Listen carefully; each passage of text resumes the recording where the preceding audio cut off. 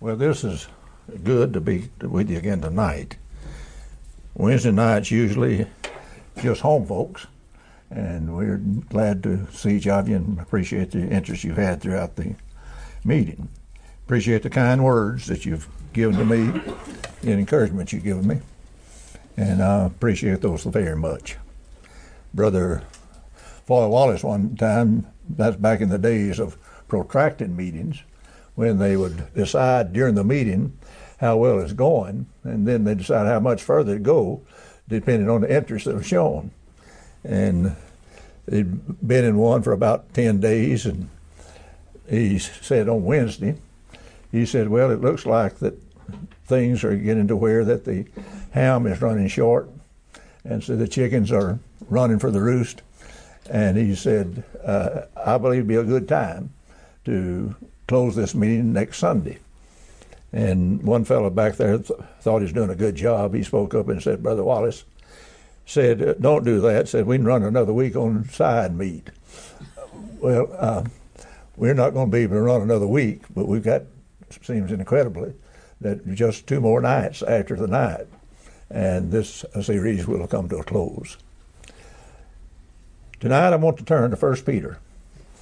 1 Peter, the 2nd chapter, and we'll begin reading with verse 6. 1 Peter chapter 2, 6 through 8. Wherefore also it is contained in the Scripture, Behold, I lay in Zion a chief cornerstone, elect and precious, and he that believeth on him shall not be confounded. Unto you, therefore, which believe, he is precious. But to them which are disobedient, the stone which the builders disallowed, the same is made the head of the corner, and a stone of stumbling, and a rock of offense, even to them which stumble at the word, being disobedient, whereunto also they were appointed. In this text, the Lord is pictured as being 2 stones in one. If you notice, he is one thing to those who are obedient. He's another thing to those who are disobedient. And if you notice in verse 7, he says, Unto you, therefore, which believe, he is precious. So he's a precious stone, but unto them that are disobedient. And I'd like you to notice the contrast. I use the King James translation, but the contrast here, he says, Unto them, therefore, which believe, he is precious, but to them which are disobedient. He's using believe in the sense of obedient faith there. Those who have the obedient faith, because he says, in contrast to them, those who are disobedient. The disobedient would be those without the faith that he's talked about. And the faith that he talks about includes that of obedience. But anyway, he says, the stones which the builders disallowed, the same is made the head of the corner, and a stone of stumbling, and a rock of offense, even to them which stumble at the word, being disobedient, whereunto they were also appointed. So to the obedient believer, he's the chief.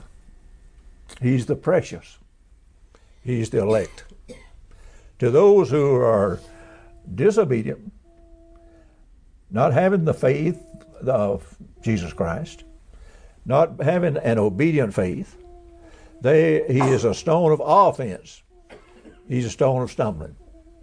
We want tonight to focus on his being a stone of stumbling, or rock of offense. He mentions here in verse 8 how those who were stumbling, they were those who were stumbling at the word and being disobedient. So they were stumbling at the word of the rock that's precious. They were stumbling at the rock of Jesus Christ. And that being so, they stumble at the word. So it was their attitude toward the word of Christ that determined whether or not they were would consider Jesus Christ as precious, or whether or not they would consider him a stumbling stone. And many in his lifetime on earth, many of those who he contacted with during his personal ministry, they stumble at his word then. When we talk about stumbling at his word, we just simply mean, and that simply means, at the things that he taught, it didn't sit well with them. And they stumble at it. They were turned off by that, as we sometimes use the word. So his claims for being the Messiah, as being the Christ, throughout the Matthew, Mark, Luke, and John, you can read where he would claim to be Christ, or claim to have the power of God as the Christ, as the Son of God. It turned the Jews off. They were looking for a different kind of Messiah. They were looking for a different kind of king. They were looking for an earthly king that would come and would relieve them of the oppression of the Roman government and deliver them by rebellion and lead a rebellion against the Rome, and therefore free them and make them a free people once again, no longer under the yoke of Roman occupation. And that's what they looked for in a Messiah. He didn't meet that idea. And when he didn't meet that idea of Messiah, they stumbled at the word. And then, as far as the Greeks were concerned, they stumbled because they stumbled mostly at his miracles. Many of the Greek philosophers, particularly, they didn't believe that those miracles at all were miracles. They didn't believe that they were coming from a divine or godlike force. And so these philosophers would try to explain them away in by some other means other than divine intervention by the God of heaven. And that's the reason it says in 1 Corinthians that to Greeks it was foolishness. To them, the idea of somebody being raised from the dead, such an outstanding miracle as that, how it could possibly be, in their minds, was foolishness. And even the contents of his message would stir up the Pharisees on occasion. You remember Matthew 15 that we talked about the other night, when the Pharisees would give their take on the tradition of the elders and said that they need to wash their hands before they ate. Jesus rebuked them for that. And when he rebuked them for that, it upset the Pharisees. They become offended at his word. They stumble at it. And as a matter of fact, his disciples came to him and told him, "Don't you know that you offend the Pharisees? You offend them by what you said." And he says, "Let them alone. The blind lead the blind. They'll both fall in the ditch." But they were stumbling at what he said. And so really, when we're talking about stumbling, in the sense that's used here, it basically means to offend, or it means to turn one off to. You would turn one off to that idea, and they would reject it. So I want to, in the lesson tonight, to show how that many today stumble at the word when it violates their perverted senses. They have certain senses that are perverted, and the word of Jesus, either directly or through the apostles, they were words that turned off people of a certain mindset. And we'll notice in Acts 26 and verse 8, some considered it an incredible thing that there should be a resurrection. He says, "Why should it be thought to be a thing incredible with you that God should raise the dead?" They thought, well, the very idea of a resurrection, they evidently thought it was incredible. And he said, well, why then would you think this thing to be incredible, that God should raise the dead? It was really a credible thing. But when they heard it, They were offended at that idea of a resurrection. And the baptism for the remission of sins. The very fact that going down into the water, letting someone dip you in water and raise you up from that water, and the very idea that that could have anything to do with the remission of sins turns some people off. You can just bring the subject up many times and you'll see how they're turned off by it. And they were turned off by it in that day. I illustrate that by the case of Naaman. When Naaman the leper, back in 1 Kings chapter 5, went down to Israel to see Elisha the prophet at the advice of a young slave girl, went down there to the prophet for him to take care of his leprosy. Well, when the prophet, I said when the prophet came to him, even before the prophet came to him, when he came into the vicinity of where the prophet was, the prophet first just sent his servant out, and he told him what he needed to do in order to have his leprosy cleansed, and he told him to go dip 7 times in the River Jordan.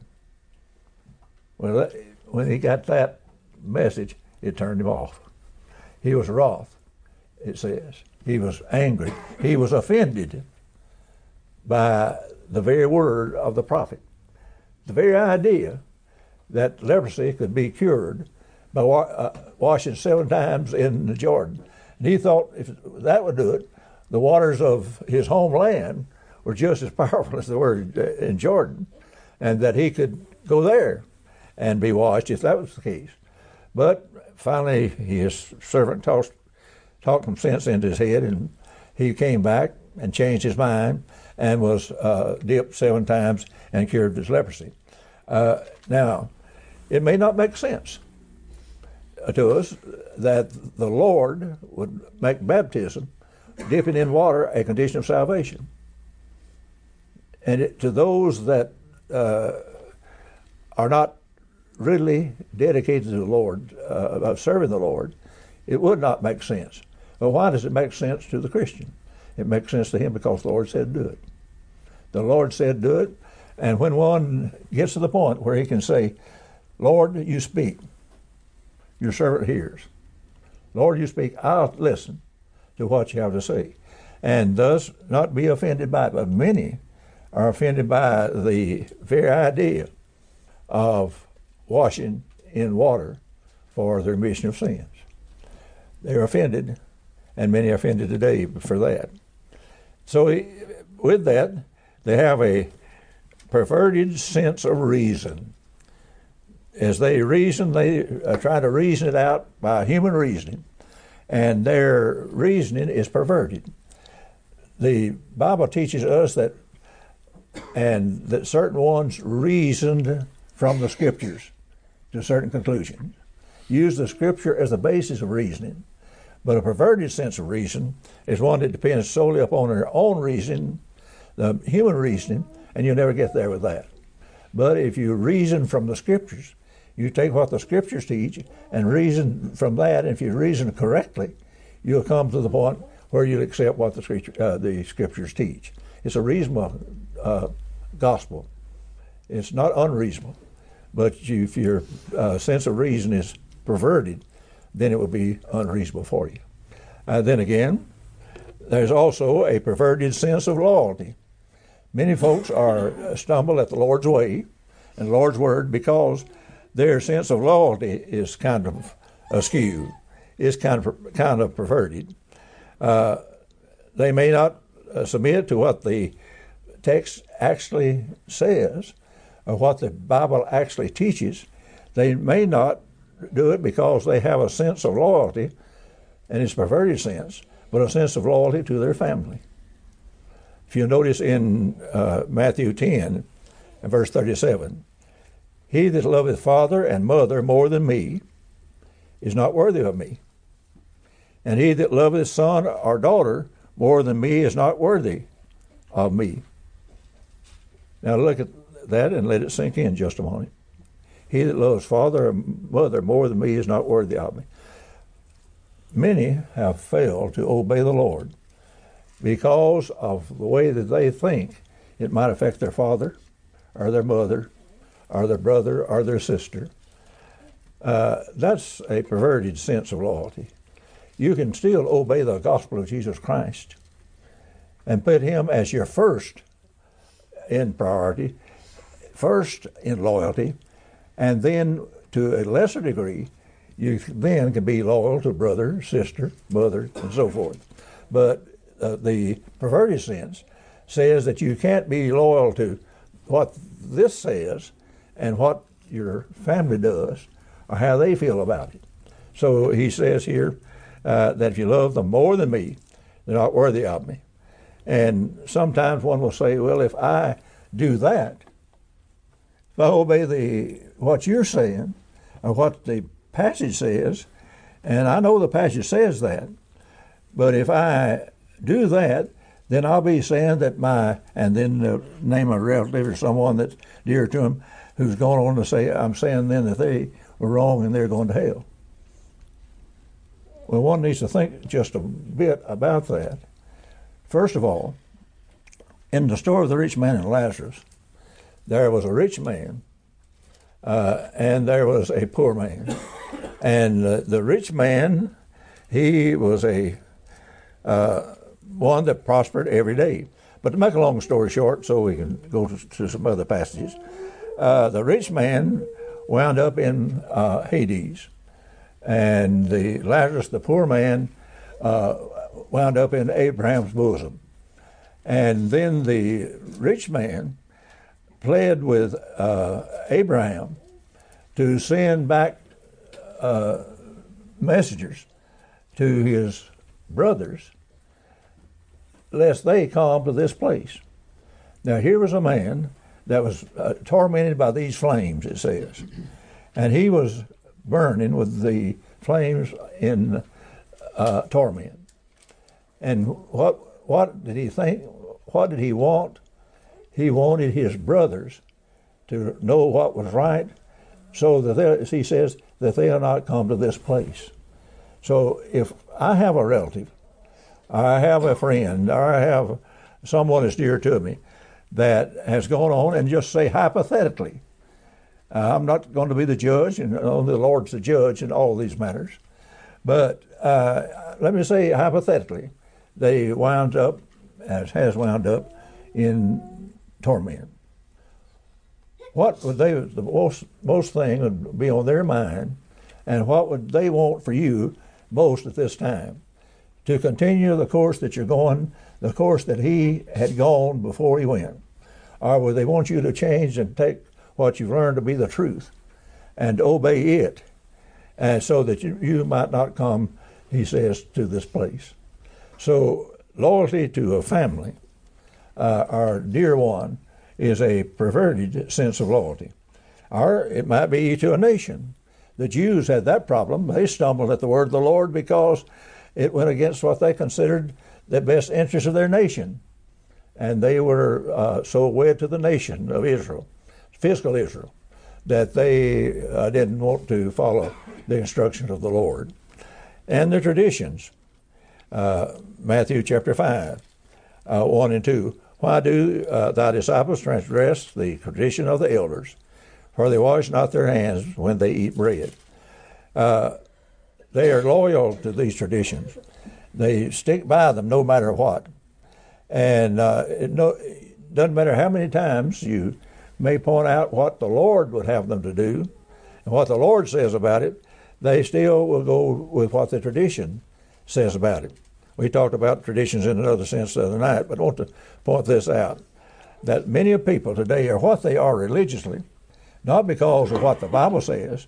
They believe what they believe in religion, not because of what the Bible says, but they're loyal because of what has been handed down to them, what the tradition has been all these years. And they're going to stay with that. Some time ago, I got a letter from a lady up in the Northeast, up out in New Hampshire. And she had somewhere or the other heard a recording or something that I'd preached along the lines of the plan of salvation and the Lord's church and so forth. But in her letter, she pointed out to me that She wanted me to know her background and her credentials. She wanted me to know that she was what her parents were, and she could trace it all the way back and said, then the parents before them, and then the parents before them came over on the Mayflower. And so she didn't feel like that she could or needed to give up that religion of her parents and her forefathers. And she wanted to know that she was a Christian. They were Christians, and therefore she was a Christian, and she could trace all the way back to the Mayflower. Well, the thing about it was, she was dependent on what had come down to her rather than what the Bible says. And her loyalty was to that tradition rather than to the Lord.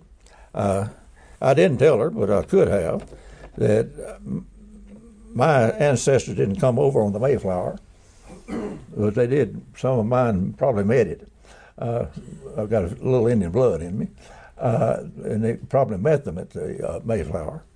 But the point is, again, one may be what, and you have to understand that when you're talking with people, that they have so ingrained in them the idea that they need to be what their parents were and what they believed and what they received from their parents and from their parents and so on down the line. But don't stumble at that. You don't need to stumble at that. That's a perverted sense of loyalty.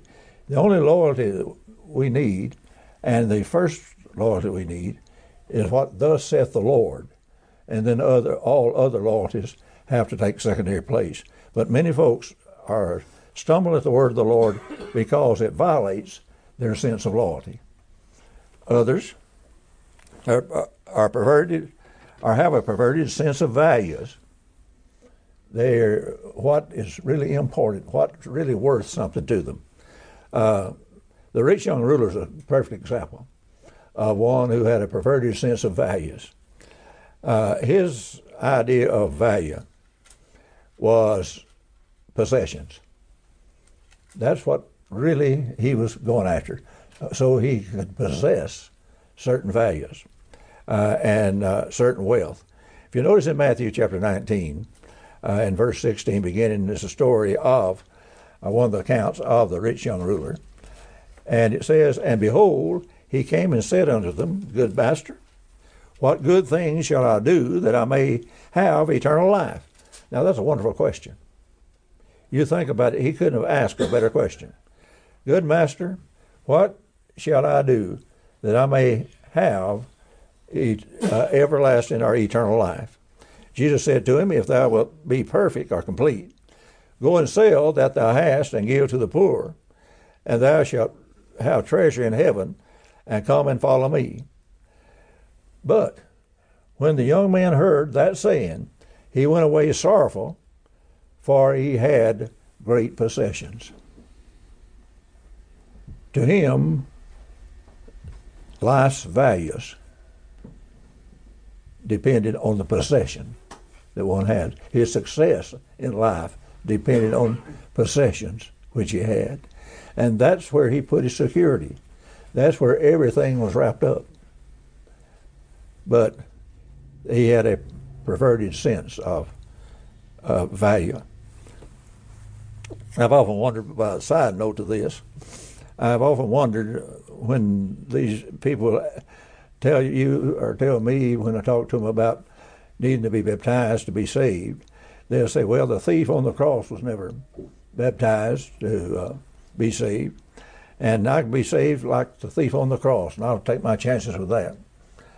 Well, I never had one of them to point to this passage and say, I'll go with the rich young ruler. He was told to go sell that which thou hast and give it to the poor. I've never heard anyone say, I'll be saved like him. Well, he wasn't saved that way. He was a young man who was wrapped up in his possessions, and he had a perverted sense of really what mattered, really what values he should have. Kind of like the ones who were seekers of loaves and fishes.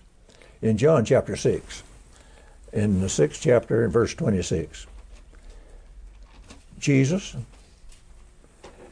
answered them and said, Verily, verily, I say unto you, you seek me not because you saw the miracles,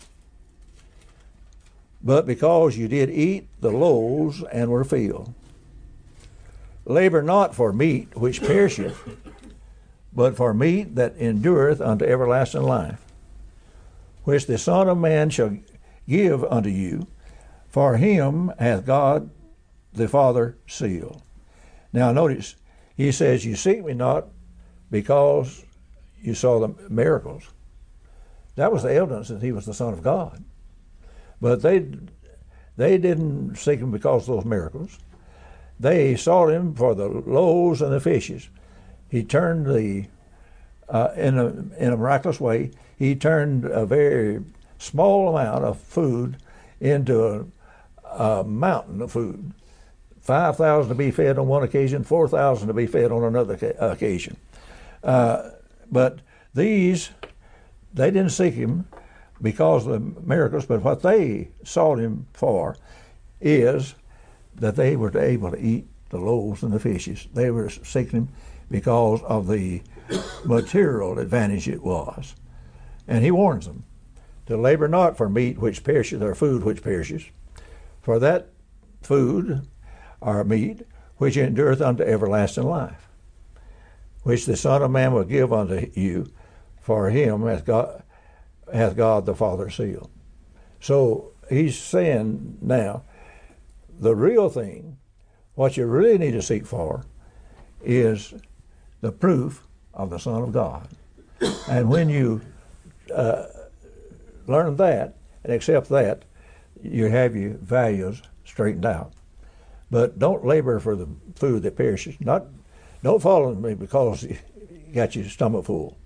You follow because of the proof that I'm the Son of God, the miracles which he did.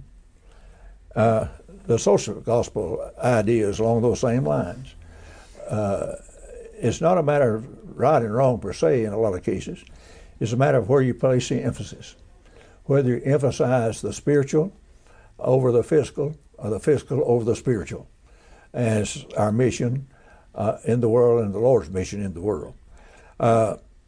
In Acts chapter 6, if you remember, there were some widows that were being neglected by the daily administration of the church. There had widows they needed to take care of, and they were taking care of them, but there arose a murmuring of the Grecian, that would be the Greek-speaking Jews, against the Hebrews, and that would be the Hebrew-speaking Jews, that their widows had been neglected in the daily administration, or daily distribution.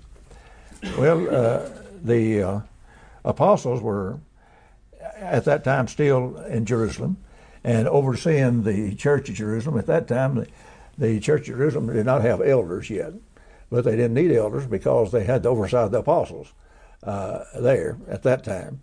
But anyway, they set about to solve this problem, and want to notice a thing or two there. In verse 2 of Acts 6, then the 12, that would be the apostles, called the multitude of the disciples unto them, and said, It is not reason that we should leave the word of God and serve tables. Wherefore, brethren, look out from among you 7 men of honest report, full of the Holy Spirit and with wisdom, whom we may appoint over this business. But we will give ourselves continually to prayer and to minister the word. Now, was he telling them, hey, these tables don't need to be served? No. Was he telling them that these widows did not need to be taken care of by the church? No. That was neither case. But what he's saying was, let us, the apostles, give us the opportunity to give our time and our work primarily to that of studying the Word and ministering the Word. And then appoint some to do the other, that we will not have to leave ministering the Word to serve tables, that is, to wait on those who are in need. even those who would need the help. Yet the priority was to be upon the Word. The social gospel is the idea that in our day and time that the primary work of the church is social. The primary work of the church is benevolent. And the primary work of the church is to take care of the body, and then they neglect the soul. But the primary work is not to take care of the body, it's to take care of the soul. But there is a place for the other, but it takes a secondary role. It's a matter of where you place the emphasis. The social gospel, they look for social and recreational activities when they're looking for, quote, a church family. If you ever noticed, when in recent years somebody will come by, maybe either visiting or come by your place, your home, and they've moved in the community and they're looking for a place to worship. And a lot of times I've had them to ask, what kind of program do you have for your children, for your young people? Well, what they mean by that, what type of recreational program do you have? Or what sort of social program do you have? And then they'll ask you a dozen other questions, and every one of them will have to do with some social activities, some social program. What do you have for singles? What do you have for this group and that group? What kind of ball team do you have? And so forth, so that our children will be able to participate in. No, a perverted sense of values results in that sort of thing, and people stumble. Sometimes, if that's all that you do, is that you put forth to the mission of the church as the spread of the gospel and the care for the needy saints and to edify the church, that's all it's involved in, and not involved in some social or recreational activities, then they stumble at it. They go somewhere else, and they want no part of it. Jesus has been a stone of stumbling for many generations. There's also the matter of the personal sense of dignity, or a perverted sense. Back in the Old Testament, when, say in 1 Samuel 8, the children of Israel were under judges, as God would appoint judges from time to time. That was their government. And they had God as king. And these judges would be raised up from time to time when they need special deliverance. And but the bulk of the Israelites didn't want that. They were tired of that. And they wanted a king for several reasons. But one of the reasons had to do really with so they could be as, quote or unquote, dignified as the nation around about them. If you notice here in 1 Samuel 8 and verse 19, nevertheless the people refused to obey the voice of Samuel, and they said, nay, but we will have a king over us. Samuel had tried to persuade them against it. He tried to persuade them out of the idea of putting a king over Israel. And they said, though, after all of his persuasion, they said nay or no, but we will have a king over us. A lot of times when you talk with people about some innovation, their final answer always generally is, I know, but we're going to have it. Now what are you going to do about it? But they said, we will have a king over us. And verse 20 says, in 1 Samuel 8, that we also may be like all the nations, that our king may judge us, go out before us, and fight our battles. We want to be just as uptown as the rest of them. We want, just like the nations around about us, they've got their king that represents them. We want the pomp and the ceremony of a king that represents us.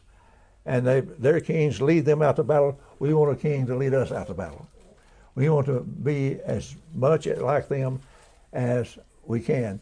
And so they would stumble at the idea of just having judges like God had provided for them all that time. They now wanted something more. And the reason they wanted something more is because they wanted to be like their neighbors. They had a perverted sense of dignity.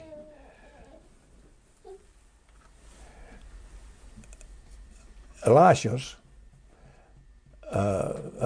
healing, or telling Naaman rather, Elisha telling Naaman what he needed to do in order to have his leprosy taken away, that offended his sense of dignity. You know what he said? Behold, I thought he'd come out and he'd wave his hands over me and he'd do such and such. And he stumbled at it first and finally had to be persuaded. Pointed teaching of Jesus to his apostles sometimes would offend the sense of dignity of others. Simplicity of the gospel system is offensive to some. Some don't like the simple gospel system because it has too little pomp and ceremony with it. They look around about and they see the pomp and the ceremony of the various religious groups that claim to be Christian, and ours just too simple, too backwoods to suit them. They want to be more pomp and ceremony like the worship services of the denominational world. Or they look at us and they look at their neighbors, and most of their neighbors have gone to an quote unquote educated ministry. They need to have them a preacher that has a string of degrees after his name to show that he's educated, that has to have a BS, MS, MA, MS, or PhD, whatever. And they are offended when one is brought in that may not have all those degrees. He may have studied the Bible many years. He may be a good Bible student, but their idea of a educated ministry is a degreed ministry, and the reason for it, it's not prestigious enough. That they cannot advertise their preacher with all those degrees so they can match the neighbor's church and their preacher and parade all those names as well. Somebody asked me one time, how many degrees do you have? And I said, I really would rather not say, but I will say this. I've got all the degrees it takes to preach. And that's 98 when I'm normal. So the idea is a false sense of what real dignity is all about. The real dignity in the eyes of the Lord is those that were more noble than they of Thessalonica, in that they searched the Scriptures daily to see if the things that show they were noble, they were had more dignity than any. So if one preaches the Word, then of course he needs to not be worried about the other things. Sometimes it's a perverted sense of taste that people stumble at, and it did with Jesus as well. And it is in modern times, the modern state of entertainment, taste of entertainment. We live in a time where we've got to be entertained at every level, all the way from little folks in school all the way through college. And if you can't make your teaching entertaining, then it's not doing any good. And it's by this notion that our worship sometimes is measured. We have a sense of taste, and our taste is for soundbite worship that somehow has incorporated in it a bit of entertainment to be enjoyed, and then if you can't make it enjoyable through entertainment mixed in with it, then it's not real worship. And preaching is measured by the same way.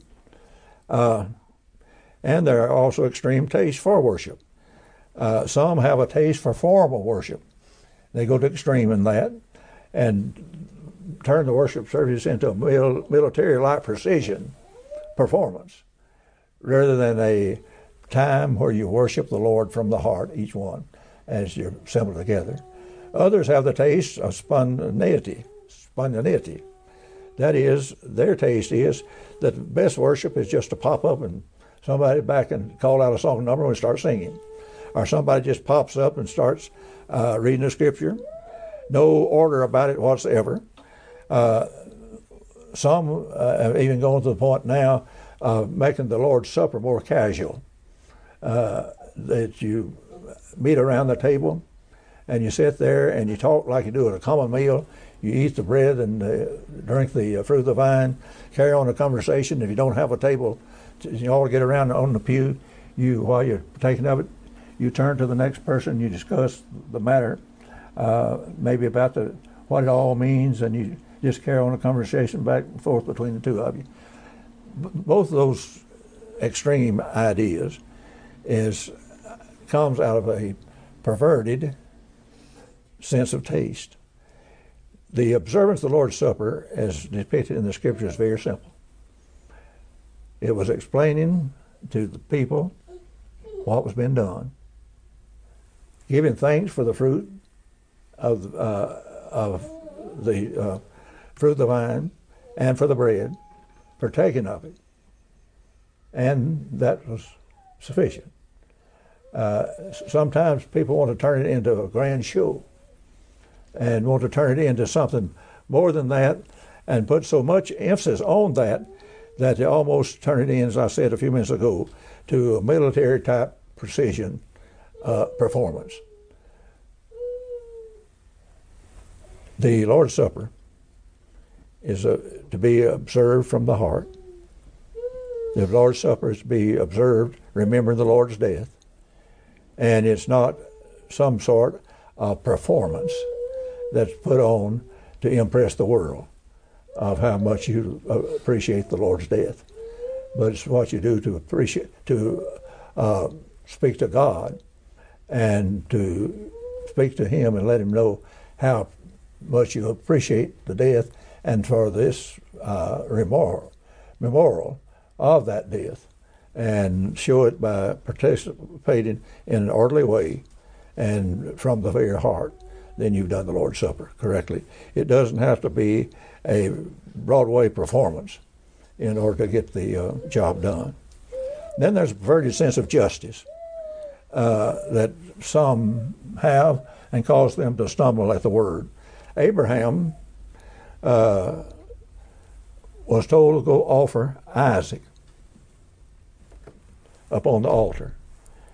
Well, Abraham believed God, and he did just what God said. But Abraham could have looked at that and said, well, wait a minute. That's not a fair thing to do. Why should I kill this young child? Why should I kill him at your word? Why should I? It's just not fair. It's not fair. Well, in the first place, anything that God tells you to do, you can count on it being fair. In the second place, God said do it. And Abraham had the faith enough to believe that God would bring it all together for good. And God did bring it all together for good. He knew that God would take care of His promise, that through His seed the nations of the earth would be blessed, that God was powerful enough and willing enough to do that. And even though his sense of reason, or justice rather, may have said, hey, that doesn't make sense. This is unjust to put the son through that. No. God had a purpose in it. But he had such faith, he believed that God would make good His promise even if He had to raise him from the dead. That kind of faith. Sometimes people will say, Jehovah's Witnesses particularly, will tell you, listen, the very idea of hell is not what you would think of a good, just God giving. How could God be a just God? How could be a loving God and then allow people to burn forever in eternal hell? Well, that's their sense of justice. And God's sense of justice is a offense to them. And because it doesn't fit their sense, they reject it. And when we talk about there being one body, or there being one church, that offends the Protestants. And they don't accept it because they cannot see, they say, they cannot see how that the Lord would only save those who are in His body or in His church. But what you're really saying, the Lord only saves the saved. Those who are in His body are the saved. And so one with a perverted sense of justice, they might say, well, that's not fair. Well, the Lord has His own standard of fairness, and one day, we may not understand it all now, but we will understand it by and by. Marriage and divorce and remarriage question. Many times people will say it's just not right for one to be left in a position where they can't marry again, or it's just not right, not fair that this or that should happen. But whatever God says about the matter, He has His reasons. And He knows what's best. He knows the beginning from the end. I need to obey what He says, even though it may not seem fair to me. Do what He says about all these things. Follow His word, and He'll take care of the result eventually. And, of course, people, how many times have you heard a person say, well, I just don't believe, on another question, I just don't believe that the Lord wants me to not have a good time. I just don't believe the Lord doesn't want me to be happy. So I love dancing. I love to wear my attire that I wear, regardless of whether it's modest or not. And I just don't believe the Lord will deny me all of this. And what they're saying is basically, I don't believe the Lord will deny me the pleasure that I seek, what I want out of all this. But, and not believing that the God will deny them of that pleasure, then they've got a perverted sense of pleasure, in that they don't find the most pleasure where the most pleasure can be found, and that is in serving the Lord. The only lasting pleasure that one can have is to be on the Lord's side.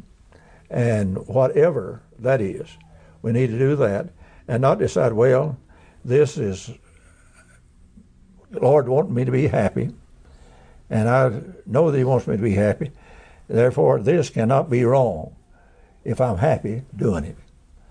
I had a relative not too long ago. I tried to, in a nice way, to tell him he didn't need to divorce his third wife and marry a fourth one.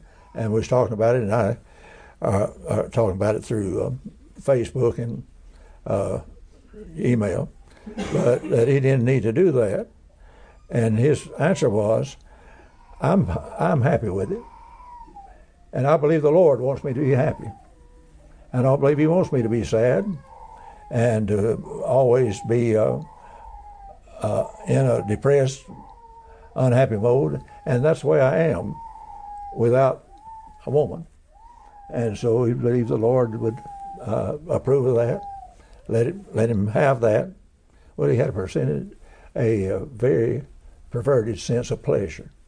Where the real pleasure is in the Lord's Word and doing His will, and that pleasure of doing His will last forever. So how do we cope with the word of stumbling? Well, sometimes we may just reject it like the Jews do.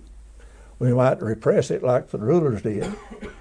Or we might even redefine it like Jeroboam of old did when he told the children of Israel that he'd made these caves, and he gave it to them. He said, behold, the gods that brought you out of the land of Egypt. He redefined God in that. So they'll redefine it to fit the changing times and to fit the circumstances. But what one needs to do. If something that the Lord teaches offends you, and when what he teaches offends you, the Lord offends you. And if the Lord offends you, we need to reconsider our position, not the Lord's position. And we need to reconsider that like Naaman did. Naaman, he had enough sense to know that he needed to redefine if he was going to get healed. He had to redefine his position, and he submitted and went ahead and received the promise that was given to him for dipping 7 times in the River Jordan. So if we're reconsider, do the Lord's will. Even it may cause some temporary adjustments. It may hard adjustments. It may even cause some bit of a strain on us and a lot of other things. But once you're through it and become dedicated to the Lord's will, we'll be made stronger for it. We may suffer temporarily, but we are stronger for it, always doing what the Lord said to do. The Scriptures teach us that the Lord not only came to bring us salvation, but he also that we might suffer for his sake. So we are to suffer for his sake. And then if we have to suffer for his sake, do it. And not be offended by what he says. Then we will be in a position to go to heaven when we die. You may be here this evening and you're not a Christian. You need to obey the gospel of Christ and be raised to walk in new lives and do the will of the Lord. Whatever he says, do it. There'll be times when you obey the Lord and uphold his will that you indeed will be a rock of offense and a stumbling to some. But you'll always be on the Lord's side. And the Lord's side is the side you have to be on if you plan to go to heaven when you die. If you accept the Lord's invitation, come while we stand, while we sing.